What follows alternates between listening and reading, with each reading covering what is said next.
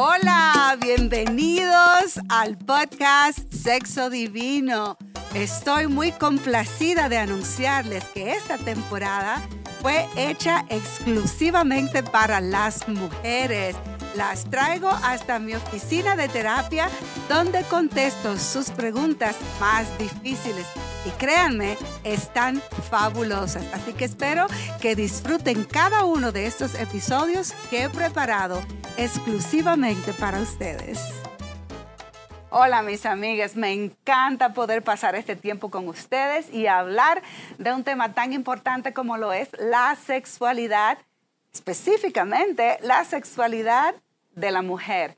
Y el tema de hoy que vamos a desarrollar es buena y sexy. Eso como que no cabe en la misma oración. Pero vamos a hablar de esta pregunta que me hacen con tanta frecuencia. Danisa, ¿cómo puedo yo ser una mujer buena? Una mujer de integridad y también ser sexy. Porque como que suena que no debería ser.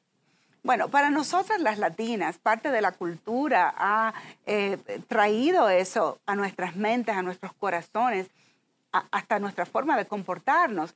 El hecho de que si eres sexy, eres una mujer fácil, eres una mujer que no tiene reglas, eres una mujer seductora y se confunde esto.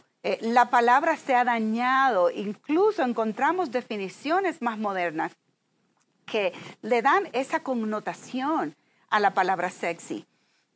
Y sí tiene un hilo que la conecta con la sexualidad, pero es un hilo bueno.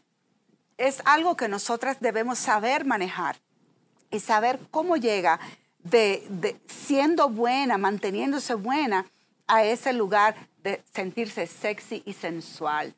Como seres fuimos creadas sexuales y fuimos creadas hermosas. Las mujeres somos mucho más sexy, mucho más sensuales que los hombres. Y aunque no es cierto que ellos tienen un alto deseo sexual por encima que nosotras también fuimos creadas bien sexuales, sí es cierto de que nosotras, por nuestra forma de haber sido creadas, porque estamos creadas para ser sensibles a lo emocional de una manera quizás primera, de una manera quizás más intensa, porque estamos un poquito más alerta a lo emocional, a lo que no se ve. Nosotras fuimos creadas más sexy y más sensuales que los hombres. Es una realidad que no podemos negar. Podemos querer esconderla, podemos tratar de esconderlo. Pero, ¿cuál es el punto? Si nosotras podemos ser buenas y también sexy, si podemos ser mujeres de integridad y también ser sensuales.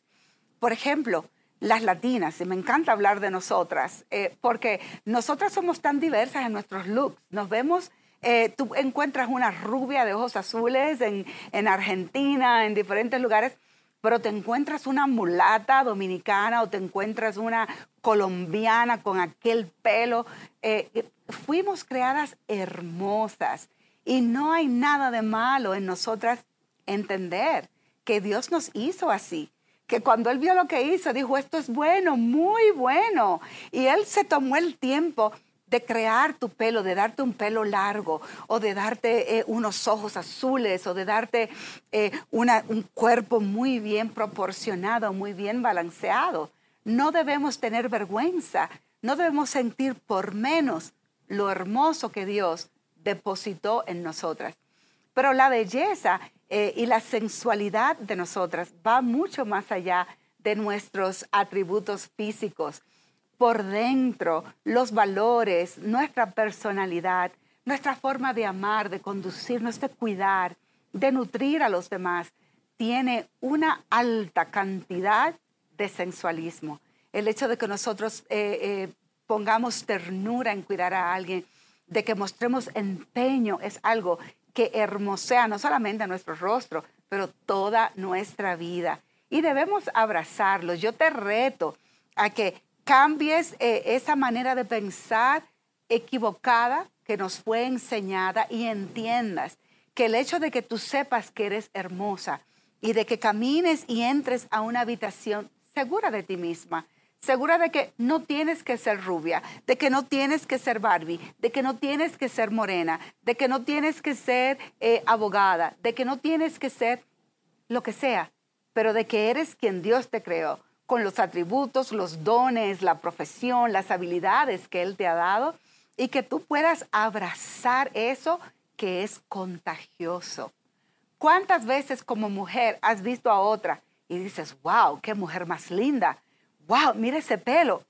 Y hablas, a veces hasta en voz alta, de la belleza, de lo hermoso que encuentras en otra mujer, sin necesariamente tener nada sexual conectado con eso. Entonces, no es cierto que ser sexy y que ser sensual tiene que estar conectado a un acto sexual o a un acto que denigra o que mancha nuestra integridad. Ahora, ¿cuándo cruzamos nosotros esa línea? Porque sí es posible cruzarla. De hecho, en nuestra sociedad, en el día de hoy, vemos que líneas son cruzadas sin ningún tipo de respeto constantemente. Incluso la forma de vestir de algunas mujeres, sin decir nada, dice bastante de que ellas están haciendo uso de sus atributos o de sus bellezas o de lo que ellas tienen de una manera que es deshonrosa. Pero nosotras podemos aprender a mantener esas líneas y no cruzarlas, a vestirnos con modestia, saber que sí tenemos un cuerpo hermoso, pero que no es un cuerpo que está en venta o que lo estamos poniendo en una vitrina para que el mejor postor pueda comprarlo. Nosotras podemos lucir la belleza que Dios nos ha dado, nuestro cabello, nuestras uñas, nuestras figuras, nuestra inteligencia, nuestra forma de hablar, lo que nosotras decimos. Podemos todo esto usarlo de una manera bien apropiada. ¿Puede una mujer soltera ser sexy, ser sensual? Claro que sí. Esas son de las cosas que te van a mantener visible, de las cosas que te van a mantener con una personalidad agradable. Esas son las cosas que otros van a ver. ¡Wow! ¡Qué linda! ¡Qué sencilla! ¡Qué bonita! Es algo que atrae, es algo que ocasiona atracción.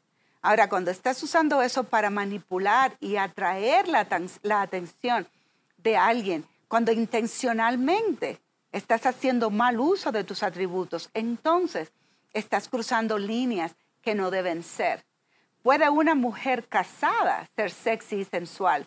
Claro. Yo quiero que donde quiera que yo llegue, yo me sienta hermosa, que mis hijos me vean, digan, wow, qué mamá más linda yo tengo. Yo quiero que mi esposo me vea y diga, esa es la mía. Claro que sí, pero ¿me da eso permiso, me da eso autoridad para yo querer tomar la atención de otras personas? ¿O es la forma en la que me estoy conduciendo, atrayendo la atención de otro hombre, de otro esposo, de otra persona en una manera que no debe ser?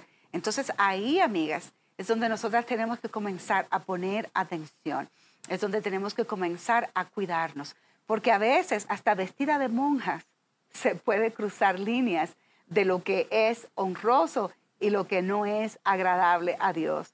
Así que no es solamente lo exterior, pero nuestra forma de conducirnos, las conversaciones en las que nosotras nos involucramos y la manera en la que nosotros llevamos la forma de nosotras hablar, la forma de nosotros tratar a los demás, parte de lo que va revelando una sensualidad y una mujer sexy que conoce a Dios, que está segura de sí misma, que abraza lo que Dios ha depositado en ella y que sabe dónde están esos límites que la van a ayudar a siempre ser bella sin que esa inclinación a lo sexy y sensual dañe su vida, su reputación, su entorno, sus relaciones.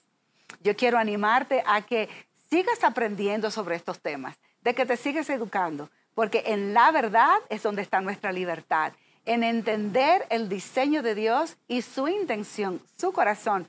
Para nosotras es donde está el secreto de que nosotras podamos seguir siendo bellas y libres, sensuales y sexy, siempre siendo mujeres de Dios muy apropiadas. Si quieres más información sobre estos temas, si quieres profundizar en cómo debe ser cómo debe llevar una mujer su vida, cómo debe llevar una mujer su sexualidad. Tenemos muchos recursos en nuestra página web. Podemos hacer una clínica individual, solo nosotras, para profundizar en las cosas específicas que te están haciendo daño a ti en tu vida, igual que cualquiera de nuestros cursos electrónicos, como lo son la sexualidad integral. Para ir a nuestra página, que tiene un montón de recursos gratis, solo tienes que ir a cciconsejería.com. cciconsejería.com.